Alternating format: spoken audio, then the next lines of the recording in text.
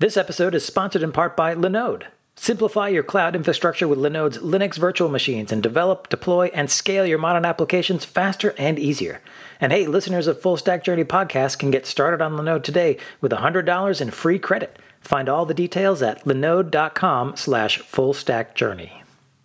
Grow your IT career with online IT training from Full Stack Journey sponsor IT Pro TV. Just for you listening, there is a special offer, a 7-day free trial and discount of 30% off all plans. Visit itpro.tv/full for 7 days free and 30% off. Use promo code FULL at checkout.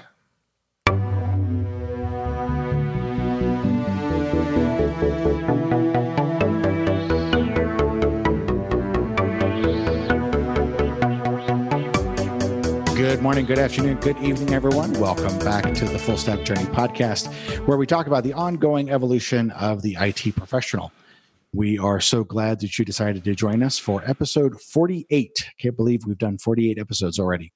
My goal with the podcast today, as always, is to help equip and prepare listeners for their journey of learning across the full stack of technologies that are present not only in your data centers, but also in the cloud environments.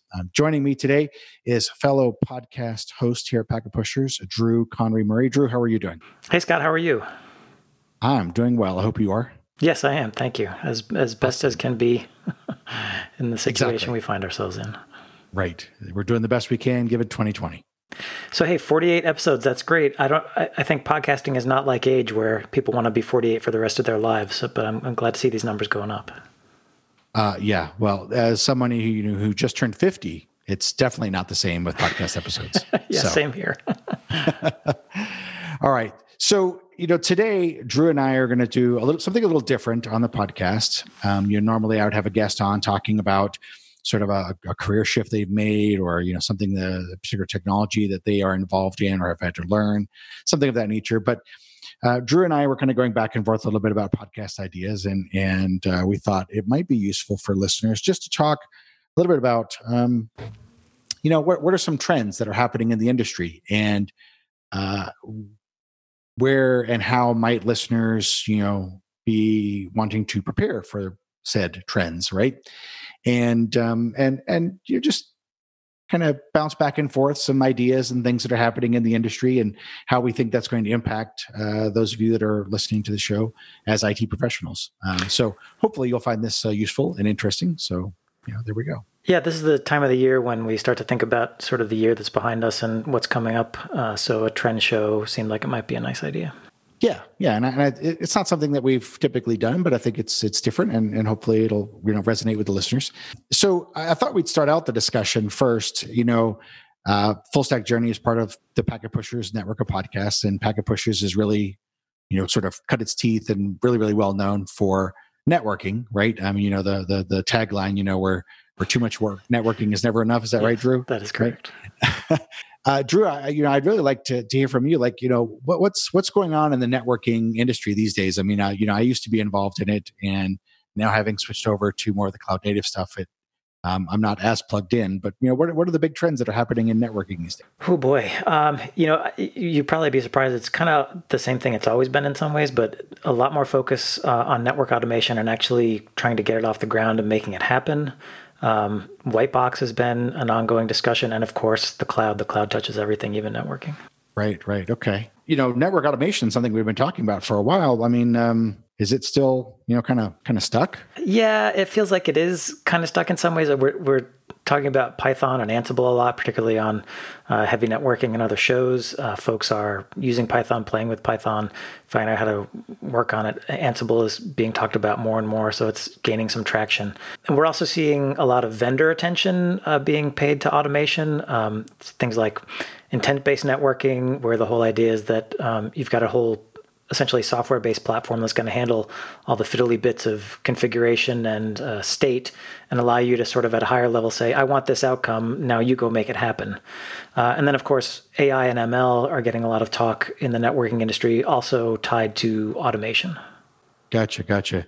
Yeah, intent-based networking has been around for a little while. I remember, several years ago that being a big splash, and there being several startups that appeared with the idea of intent-based networking, but we never could get an idea of what does that mean exactly, or even how a networking professional would express or define intent, right? Is it a YAML file? Is it something else? Right.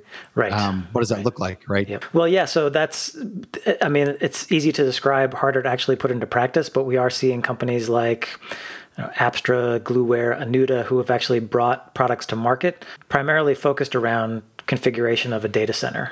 That's where they're putting their effort into. So they have to interact with a variety of network OSs, and they'll monitor configuration, have an understanding of the full picture of the network state, and then as you need to make changes, you sort of program it. I think a lot of them are using YAML or Yang as their sort of higher level language to do that interface, but then that system goes out and touches all the requisite devices and supposedly makes the changes. They tend to be focused on, a rack or a pod, so they're sort of baby steps into the data center, but they're starting to make inroads, and it seems like it's a real thing. It's just taking a while for folks, I think, to get their head around it. It's very hard, I think, for network engineers and network administrators to trust software, I think, is part of the issue that automation itself hasn't really fully grabbed hold yet. Yeah, that's fair. I could certainly see that. I had a Twitter conversation not too long ago, and folks were talking about several networking people weighed in talking about how the challenge for a networking professional is that they don't get to choose just one operating system. They can't say, oh, hey, I'm going to use this or that, right? It's like you have a I don't want to say a plethora, but you have several different operating systems. You might have some Cisco iOS or NXOS or whatever the flavor is these days. I'm probably dating myself, but and then you've got Juniper, and you've got other pieces, and all of these are similar but slightly different, with slightly different syntaxes and slightly different support for various technologies. And you have to make sense of all of that in some fashion, in a way that Yeah, that, and it's not just the network operating system. It's also you're the networking person, so you're going to be touching the firewalls, you're going to be touching the load balancers, and those are separate platforms with separate operating systems, separate configurations, separate interfaces. So I actually think the bigger picture that networking is starting to grapple with is that automation isn't necessarily the challenge, because you can write a script to make a configuration change and it'll generally work well. The issue is orchestration. Going from system A to system B to system B, C in the proper sequence, and making sure each change gets made in the proper syntax with the proper commands, and that change you made didn't break something down along the line. So it's more of an orchestration issue than it is, I think, an automation issue. Yeah, that's fair. Orchestration and automation are related, of course, but different enough that distinction is important to make, I think. But we also talked about, like Whitebox. I know, my personal favorite in that space was like Cumulus, and then they got acquired by NVIDIA. So what's up with that, Yeah, we've been talking a lot about this on Heavy Networking as well. It was Mellanox that bought Cumulus, but then NVIDIA bought Mellanox. So there was a multiple fish swallowing each other. And Cumulus was sort of one of the leaders in Whitebox on the network operating side. They built a network operating system based on Linux Cumulus, the network OS. But in the enterprise space, I think the jury is still out on Whitebox. Hyperscalers and cloud scalers, they sort of drove Whitebox and disaggregation because they could leverage the economies of scale using basically just a cheap box with an ASIC and then the operating system of their choice, because they're building their own operational tools. They wanted as much control and programmability at the software layers they could get, and then a bunch of fast, dumb, cheap hardware underneath. And that's not the model of the traditional enterprise networking vendor. So it's had a harder time getting into the enterprise, I think, because not for lack of trying. Cumulus has made a good push at it. There's other open source networking operating systems out there. The latest flavor is Sonic, which was originally created by Microsoft, and now there's a Dell distribution specifically for the enterprise. But I think a couple of things are holding back Whitebox adoption at scale in the enterprise. One is that the legacy vendors are just good at holding onto their customers. They have good account control. They have salespeople they can send out there to, do the steak dinners and spread the FUD. So that's a potent weapon that shouldn't be underestimated. And second is, I think the network is a little bit afraid of change, in part because any change could create risk. And the way networking engineers and network leaders are judged is the network up? Is the network stable? And so anything new could introduce instability, and that's a risk they don't necessarily want to take. So finding that value of what I can get out of NetBox versus introducing potential risks, I think, has caused people to hold off. Yeah, I mean, the power of momentum should not be understated, right? You know, if you have an organization and you have folks who are skilled in, you know, platform X, whatever your enterprise, you know, networking platform is, whether it's Cisco or Juniper or, you know, whatever, right? Right. It's not a trivial thing to say, hey, we're going to switch all this to something else. I mean, there's a lot of, you know, there's a lot of value in saying, I know how this platform works. I can find skills on how this platform works. You know, I sort of built my career around this platform, and now you're going to change it. Yeah. So even internally within an engineering department, you may get resistance, which I think is another issue that's smart to point out. Sure. Well, it'll be interesting to see how things go. So from that perspective, let me ask you this then, you know, if I were a networking professional and I see these trends happening, it sounds like the smart bet is to focus on automation and orchestration moving forward. I think so. Yeah. APIs, it seems like, are going to maybe start to crack open some of the vendors, you know, the traditional legacy vendors who have not been great about cooperating other than on sort of the base protocols. That's going to be maybe the glue where you can start to do more automation and orchestration. So if you're thinking about networking going forward, that's probably one place to look. I think the other is, you know, cloud networking. This is really a greenfield space for a networking engineer to go and become an expert, and there aren't a lot of them. So if you're looking for a place where you can make your mark, think about cloud networking, think about becoming an expert in how, you know, Azure or AWS exposes networking capabilities to customers and what you can do with them.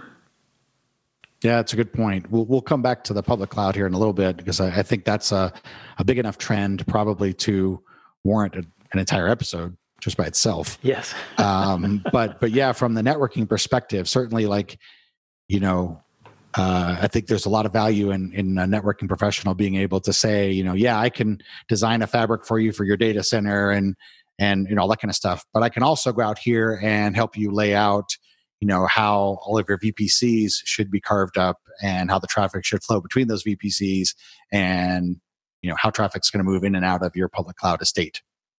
Yes, that, and also how I can make sure that security policies and performance policies are going to be enforced inside these cloud native applications that the developers are frantically building. You know, security and policy always go hand in hand. Indeed. We're pausing the podcast for just a minute to tell you about today's sponsor, Linode. Whether you're working on a personal project or managing enterprise infrastructure, you deserve simple, affordable, and accessible cloud computing solutions that let you take your project to the next level. Simplify your cloud infrastructure with Linode's Linux virtual machines and develop, deploy, and scale your modern applications faster and easier. Get started on Linode today with $100 in free credit. You can find out all the details at linode.com/fullstackjourney. Did you know Linode has 11 global data centers and provides 24/7/365 human support with no tiers and no handoffs, regardless of your plan size? In addition to shared and dedicated compute instances, you can use your $100 in credit on S3-compatible object storage, managed Kubernetes, and more. So host your website, build your app, store or backup media. It's up to you. And it's all free with $100 in Linode credit. Visit linode.com/fullstackjourney and click on the Create Free Account button to get started. And be sure to check out Linode's new YouTube channel for video tutorials, security tips, and more at youtube.com/Linode. And now back to the podcast. So maybe that's a good time for me to sort of flip the questions to you. Obviously, containers we've been talking about for a long time, and Kubernetes. Are there other things that folks in the system administration space or the infrastructure space should be thinking about? Well, that's a really good question. I think, you know, at a high level, there's a few different things going on. Kubernetes and containers, of course, right, are going to be a thing for a little while longer yet. But you know, I think the smart bet is in a couple of different places. One is in Kubernetes and containers, but also in automation and orchestration. You know, Kubernetes being a specific implementation of an orchestration platform, but also just you know, looking at as a sysadmin, like how can I extend my influence? How can I you know, increase my ability to be effective and then the range of my reach? How can I improve that through increasing use of automation, increasing use of orchestration? And that ends up sort of what's the term I'm looking for here? Manifesting itself in a variety of different ways, right? So you see tools like Ansible and others showing up to help with configuration management, right? You see tools like Terraform or some of the others that are leveraging general purpose programming languages, Pulumi, CDK, others for infrastructure as code. You see Kubernetes itself, representing the deployment of applications and associated application constructs like, a stable network endpoint in the service and deployments and that kind of stuff, representing themselves as a DSL, domain specific language in the YAML that you create. So all of these, I think, are sort of reflections or particular threads of a greater emphasis on automation and orchestration across everything that the sysadmins do. On the different side, apart from that, though, I think it would be interesting to talk a little bit about sort of where the industry is going with ARM and the Intel platforms, right?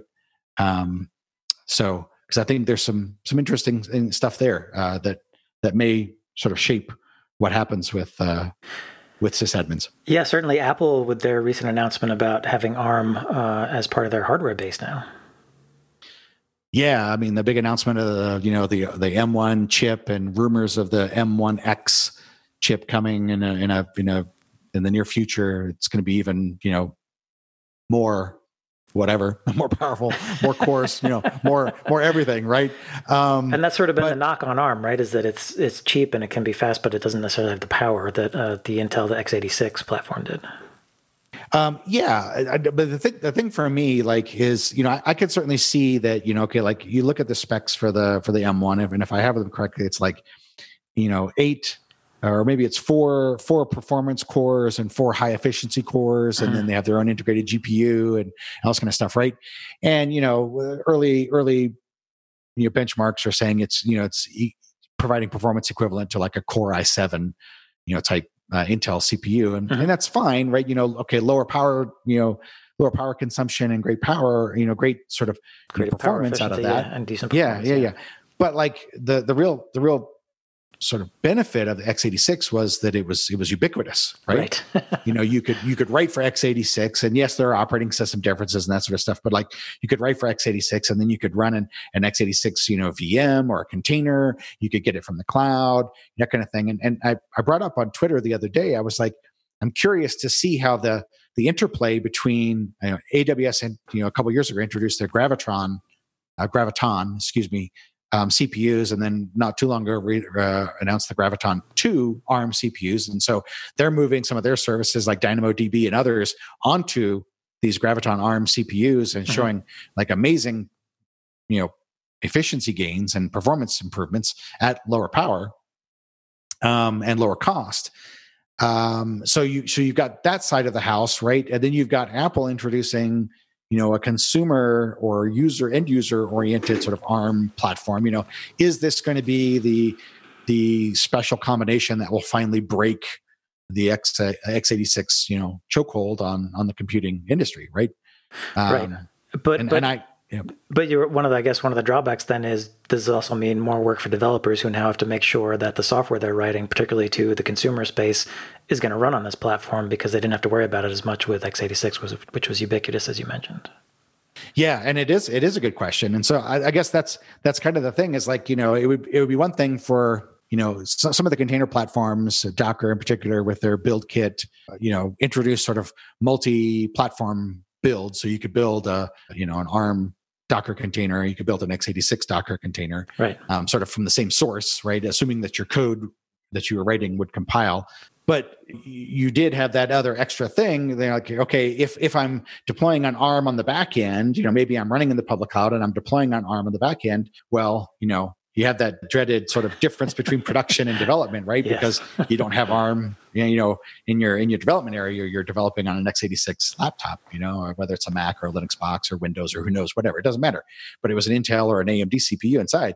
And then you deploy to something different. Now that we've got these two the same, okay, you've eliminated that, but is it going to, I don't know, is it going to really take off? Is this going to be the piece that'll break it? I know, some folks, and I understand why, a little concerned about, the introduction of, yet another platform. And to me, it kind of looks like, I don't know if you remember this, Drew, but back in the mid '90s when Windows NT first came out, right? And it was like, Microsoft's like, okay, here's Windows NT, runs on Intel CPUs, runs on MIPS CPUs, runs on, there were like 4 platforms, Alpha from DEC at the time. There was a 4th one. I don't remember what it is off the top of my head, right? But there was like the Intel CPUs and then like 3 different flavors of RISC-based CPUs. And like, okay, you can go run this on whatever platform you want. There was this, I don't want to call it, I guess the right term to use is fragmentation, right, of computing platforms. And making sure did you get the right binary for the right platform, et cetera, et cetera. And it almost feels like we're almost headed back in that direction again. Right. I mean, yeah, I could see people saying, all right, this Intel hegemony is over, but it was, in some ways a benign or beneficent hegemony because things worked. Yeah.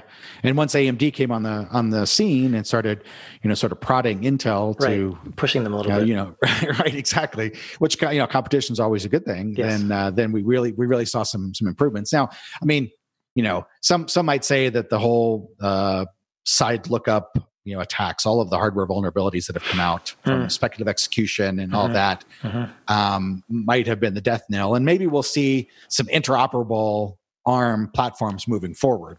I don't know, right? That would be great to see some interoperable ARM platforms as opposed to everybody's own particular flavor of an ARM platform. But yeah, it's hard to say for sure. But it will be interesting. And I think for IT professionals, there's a couple of aspects to consider here. One, like, it seems like everybody and their sister is using a Mac these days in the business world, right? Yes. So as these corporate procurement cycles happen, what's going to happen when these first M1 Macs start showing up in the corporate world, right? And what sort of challenges is that going to introduce, especially when things like Docker Desktop for Mac doesn't work on an M1 system yet. So if you are a developer, like some of the tools that you use just aren't there yet.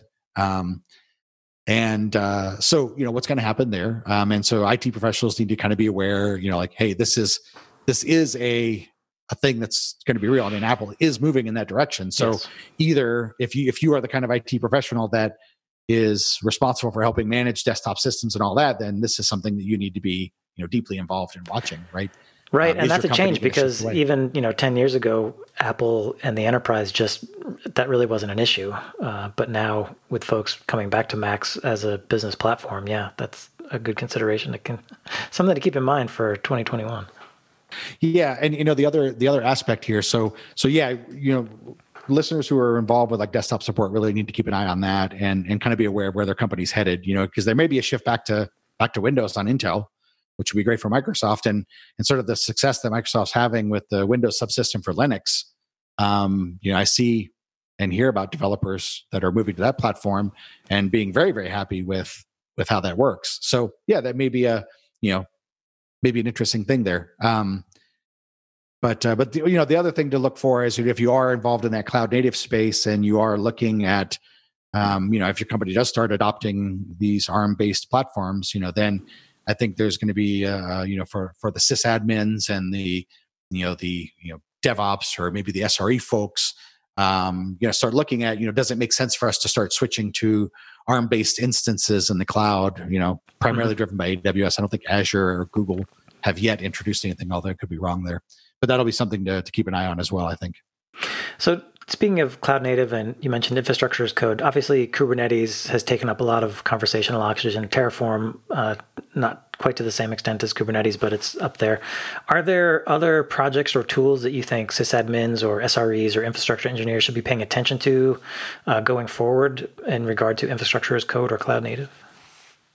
I mean, the biggest trend in sort of some of that automation orchestration seems to be the adoption of general purpose programming languages as opposed to a specific DSL. Terraform has what do they call it? The HashiCorp Configuration Language, or HCL, which is their specific language that they use to describe a Terraform configuration.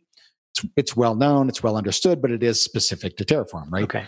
And so if you are familiar with, say, JavaScript or TypeScript, or even one of the more, quote unquote, hardcore programming languages like Golang, this is like an entirely different thing for you.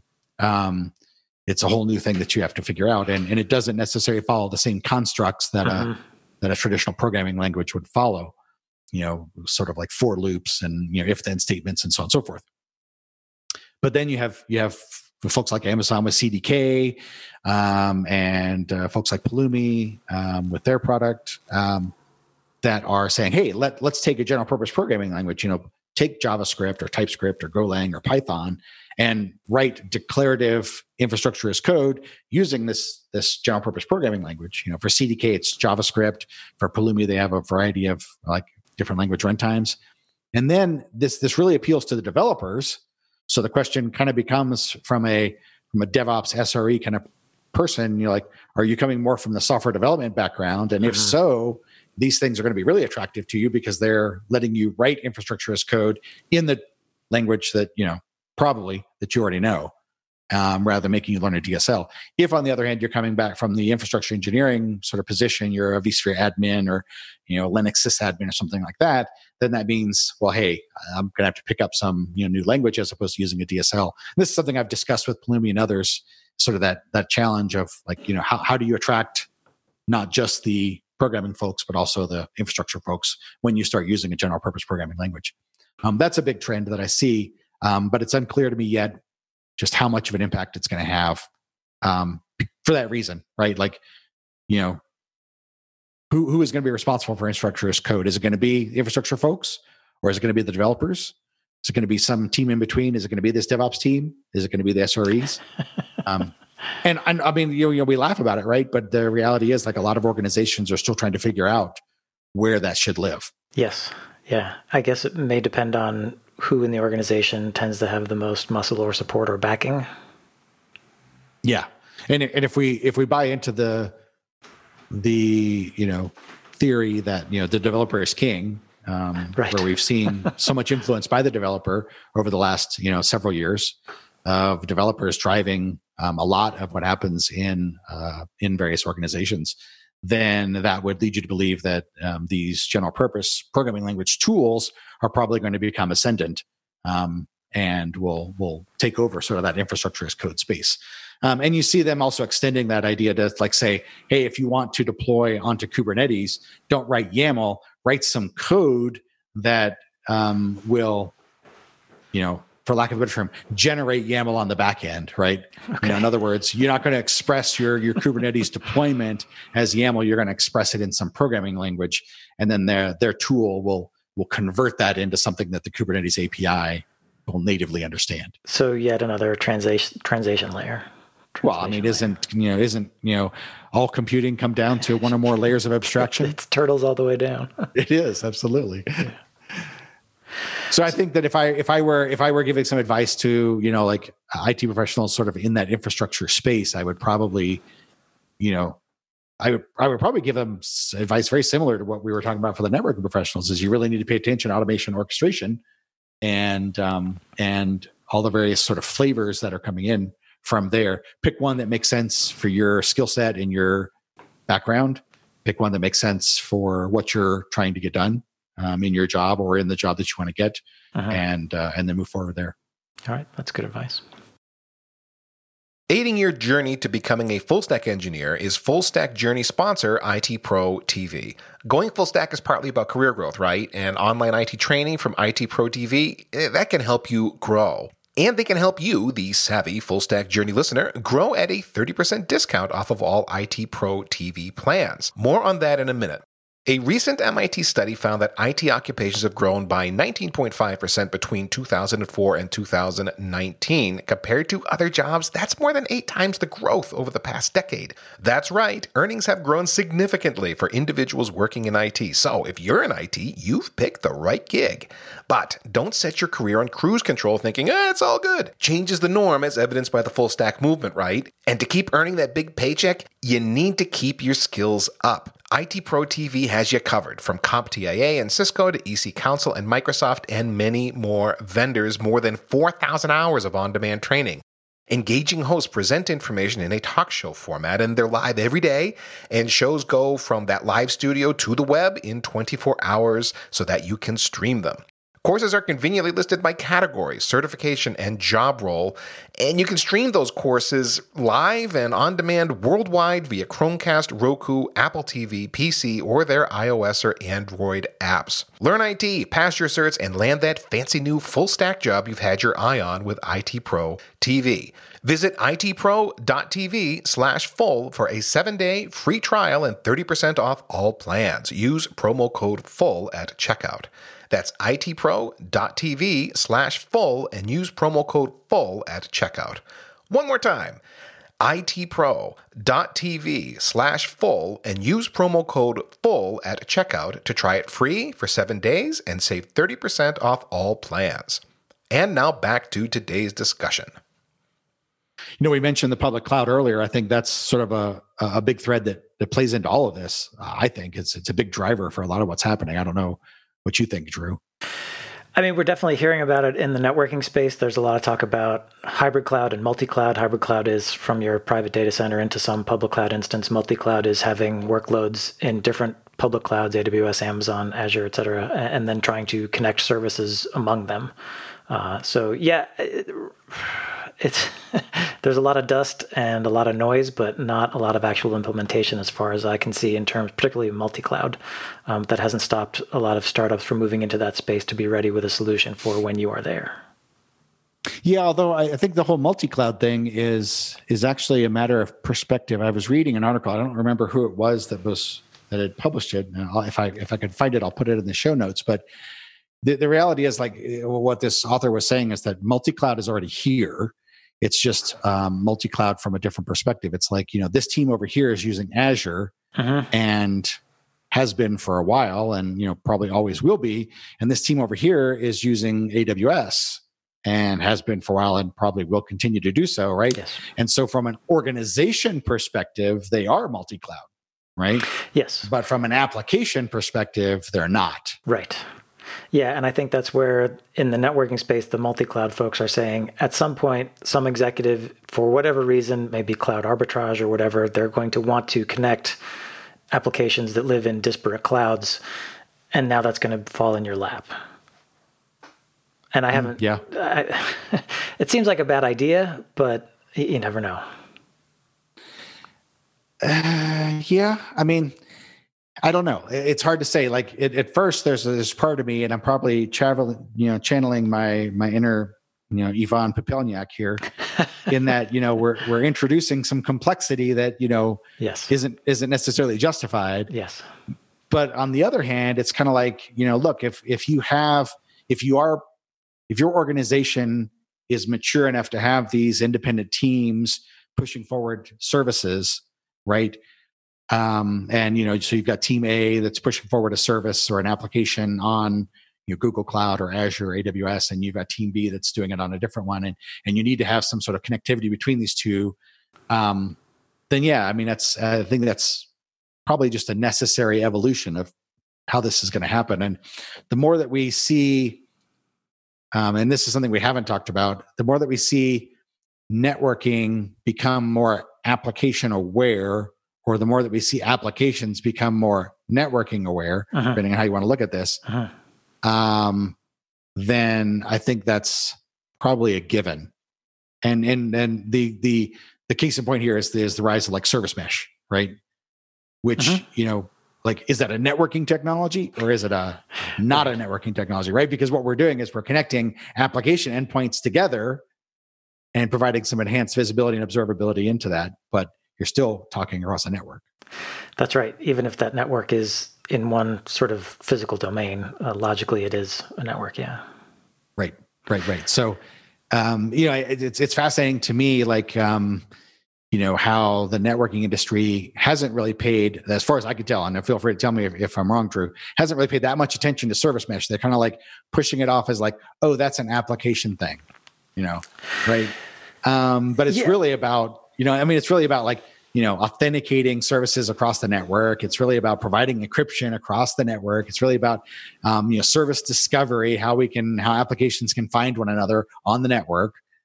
So, Yeah, I think it's because developers got there first, and they needed to build these microservices, and they needed to connect up all of these processes and services. And so they sort of had to build networking because the networking folks were still in the data center doing their usual stuff. And so, that's why they developed the service mesh. But you're starting to see the industry connect into container-based networking, cloud-based networking. I think VMware in particular has moved the fastest in this space.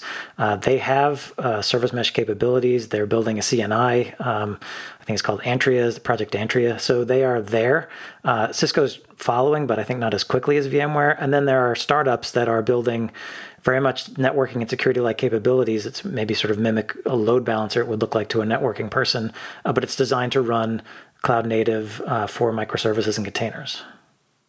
Yeah, so networking is catching up, but right, this is a whole new area that, again, if you're looking to find the greenfield, service mesh is one of those where you can stake out some expertise. Yeah, no, I totally agree, and I think both from like an infrastructure engineer perspective. So if you're coming at this from like a sysadmin type perspective, or if you're coming at this more from a networking background, I think service mesh is a ground where both or all have the opportunity to jump in here and really stake out some room and establish yourself as somebody who knows what they're talking about. And I think this is going to be increasingly important. I actually think that we're probably going to see service mesh play a much larger role in that multi-cloud connectivity, because the reality is that, aside from the application specific perspectives, connecting multiple clouds together is just a matter of VPN endpoints. That's an interesting point. Yeah, difficult. Sort of a service mesh across public clouds. Wow, you're kind of blowing my mind here. Yeah. I mean, you think about it, right? Like, today right. It's not that hard. I mean, you guys have probably talked about this in one of the podcasts, one of the networking podcasts, where, this hybrid cloud thing from your data center to the public cloud, right? It's a matter of, a direct connect with AWS, or it's a matter of setting up a VPN and establishing a VPN endpoint, and then managing routing tables and that kind of stuff. And then it looks like, a single IP network, right? Right. So from an IP networking perspective, it's no different for us to connect an Azure VNet and a AWS VPC and a Google network, whatever they call them. But then the really interesting point is we can say, now, how do I begin to let applications that are running on those networks begin to discover one another and talk to one another? Yeah, the thing is that the base at the connectivity layer, it's pretty simple. It's IP to IP. You can encrypt the tunnel. That's not a big deal. The issue is how you operationalize it, how you make it workable across multiple different clouds who have multiple different ways of describing their services and how they interact, how you throw all that in a dashboard so that I can keep an eye on it and monitor it and troubleshoot it.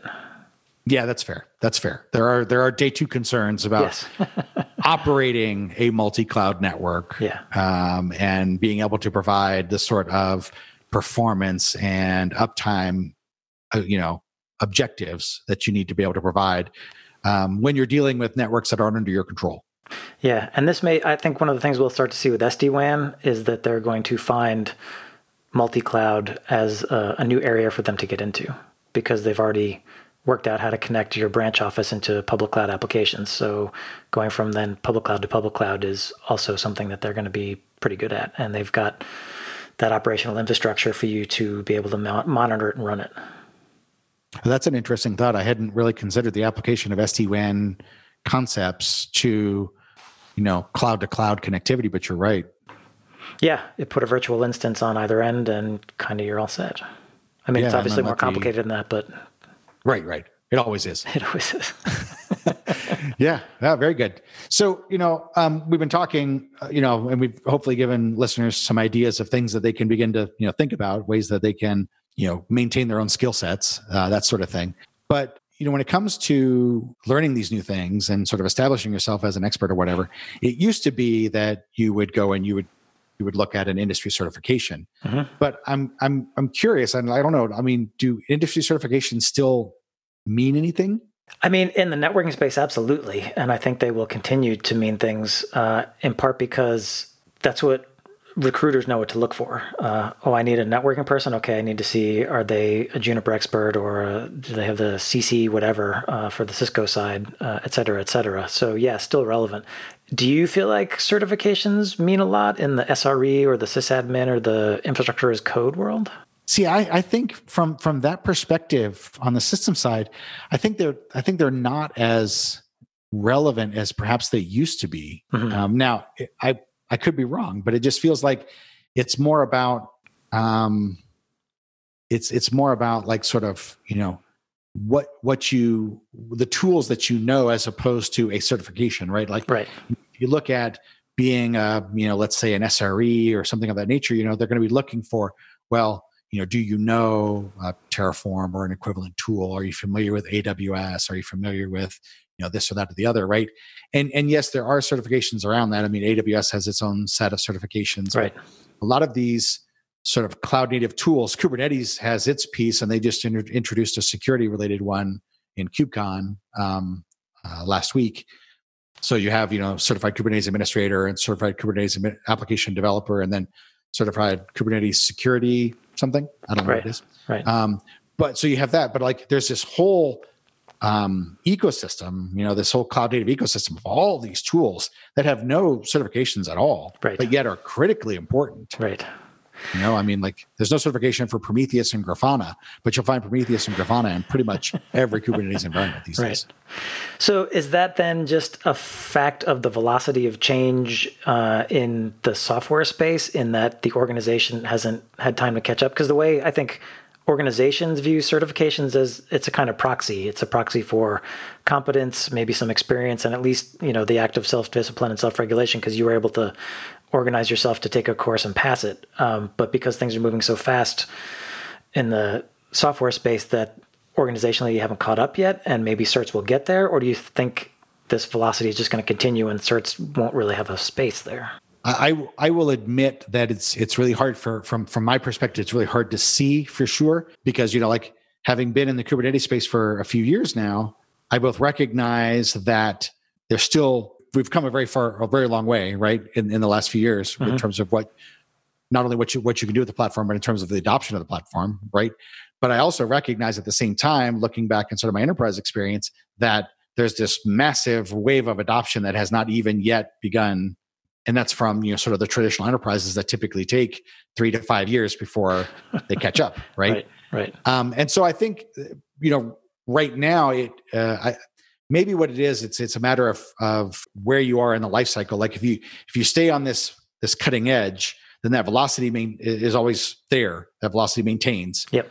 And you're going to see a constant churn of environments, and maybe, you know, the evolution of the SRE practice, as opposed to, you know, things that aren't necessarily SRE but are more DevOps and a little more static, if you will, are a little farther back the tail, and you'll find those to be a little more static, and you'll see certifications sort of grow around those things and provide that sort of stability, and I'm not sure what word I'm looking for, but that sort of mark of like, okay, this is ready for, you know, sort of a broader level of adoption now than perhaps it was when it was newer. Right. It has some structure around it. Yeah. So it's like a life cycle. So if I'm then, you know, thinking about what I want to do next year and how I want to advance, how do I show to a company that I want to work for that I have chops in Grafana, Prometheus, Kubernetes, if I can't show them a piece of paper? Yeah, and that's a really good question. And I don't think as an industry we've figured that out yet. I mean, you can turn to, you know, blogs, but that's not really, I mean, you know, like there's some people who just don't want to maintain a site like that, who may be very, very good, right? I mean, they may be an expert, but they just don't have a way of demonstrating that. You can't turn to social media because, again, like some people just don't care about stuff like that. And just putting it on your resume isn't enough, right? So you know, you ask a great question, but I don't think there's a great answer yet, to be honest. Okay. I think that's part of the life cycle, is like you're going to have this period of time when these technologies are still relatively new, and have not begun to see broad adoption across the enterprise. That, you know, you're going to have people who establish themselves as experts, but there really isn't any way to like quantify that, and it's not going to be until the life cycle of the product gets into that big mainstream enterprise adoption phase, if it ever happens, that then people they'll start wanting to hire on that. And to your point earlier, when they're wanting to start hiring on that, then that's when somebody's going to come up and say, hey, we need to create a certification around this so the recruiters know what to look for. Right. So, Scott, for 2021, business opportunity, the full stack certification, you can own this. There we go. I'll jump on that right away. Start writing your book. That's right. Absolutely. Although, the interesting thing is the way we use full stack engineer and the way we talk about, being sort of this full stack of technologies is very different than how the developer world looks at it. And I've had a lot of people contact me about the name of the podcast and they're like, it's not what I expected. Oh, really? So, yeah. Okay. Yeah. I mean, in the programming world, full stack is like somebody who works on both the back end and the front end. And so they may be doing stuff, like with some sort of database or business logic or whatever, but also doing user interface and front end and that kind of stuff. And so somebody who does that, a full stack engineer, right?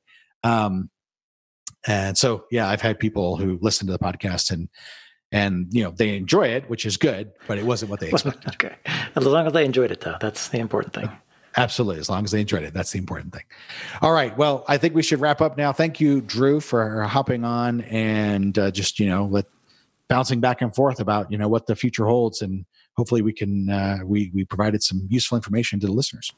Yeah, I hope so. It was a fun conversation for me. I hope folks got something out of it. I guess my big takeaway is there are a lot of wide open fields out there. If you have the time and the inclination to just sort of grab a space that interests you and start digging into it, then there's plenty of opportunities regardless of what discipline you're in. Yeah, I think you're absolutely right, Drew. There's a lot of innovation happening in a lot of different spaces. And so if you as an IT professional are wondering, hey, how do I plot out my 2021?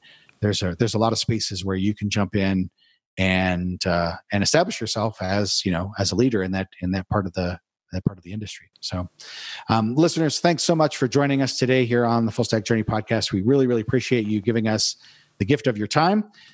If you have the opportunity to provide some feedback to the show on iTunes or Google Play or Stitcher or any one of the numerous locations where we are syndicated, we certainly would appreciate that. And it certainly helps listeners find the show and for us to grow our reach. If you're interested in interacting or communicating with the podcast, you can hit us on Twitter as @FSJ Podcast. And I'm Scott Lowe, your host. You can hit me on Twitter as @Scott_Lowe. As always, episodes are available on the Packet Pushers website at packetpushers.net. So thanks so much for listening and have a great day.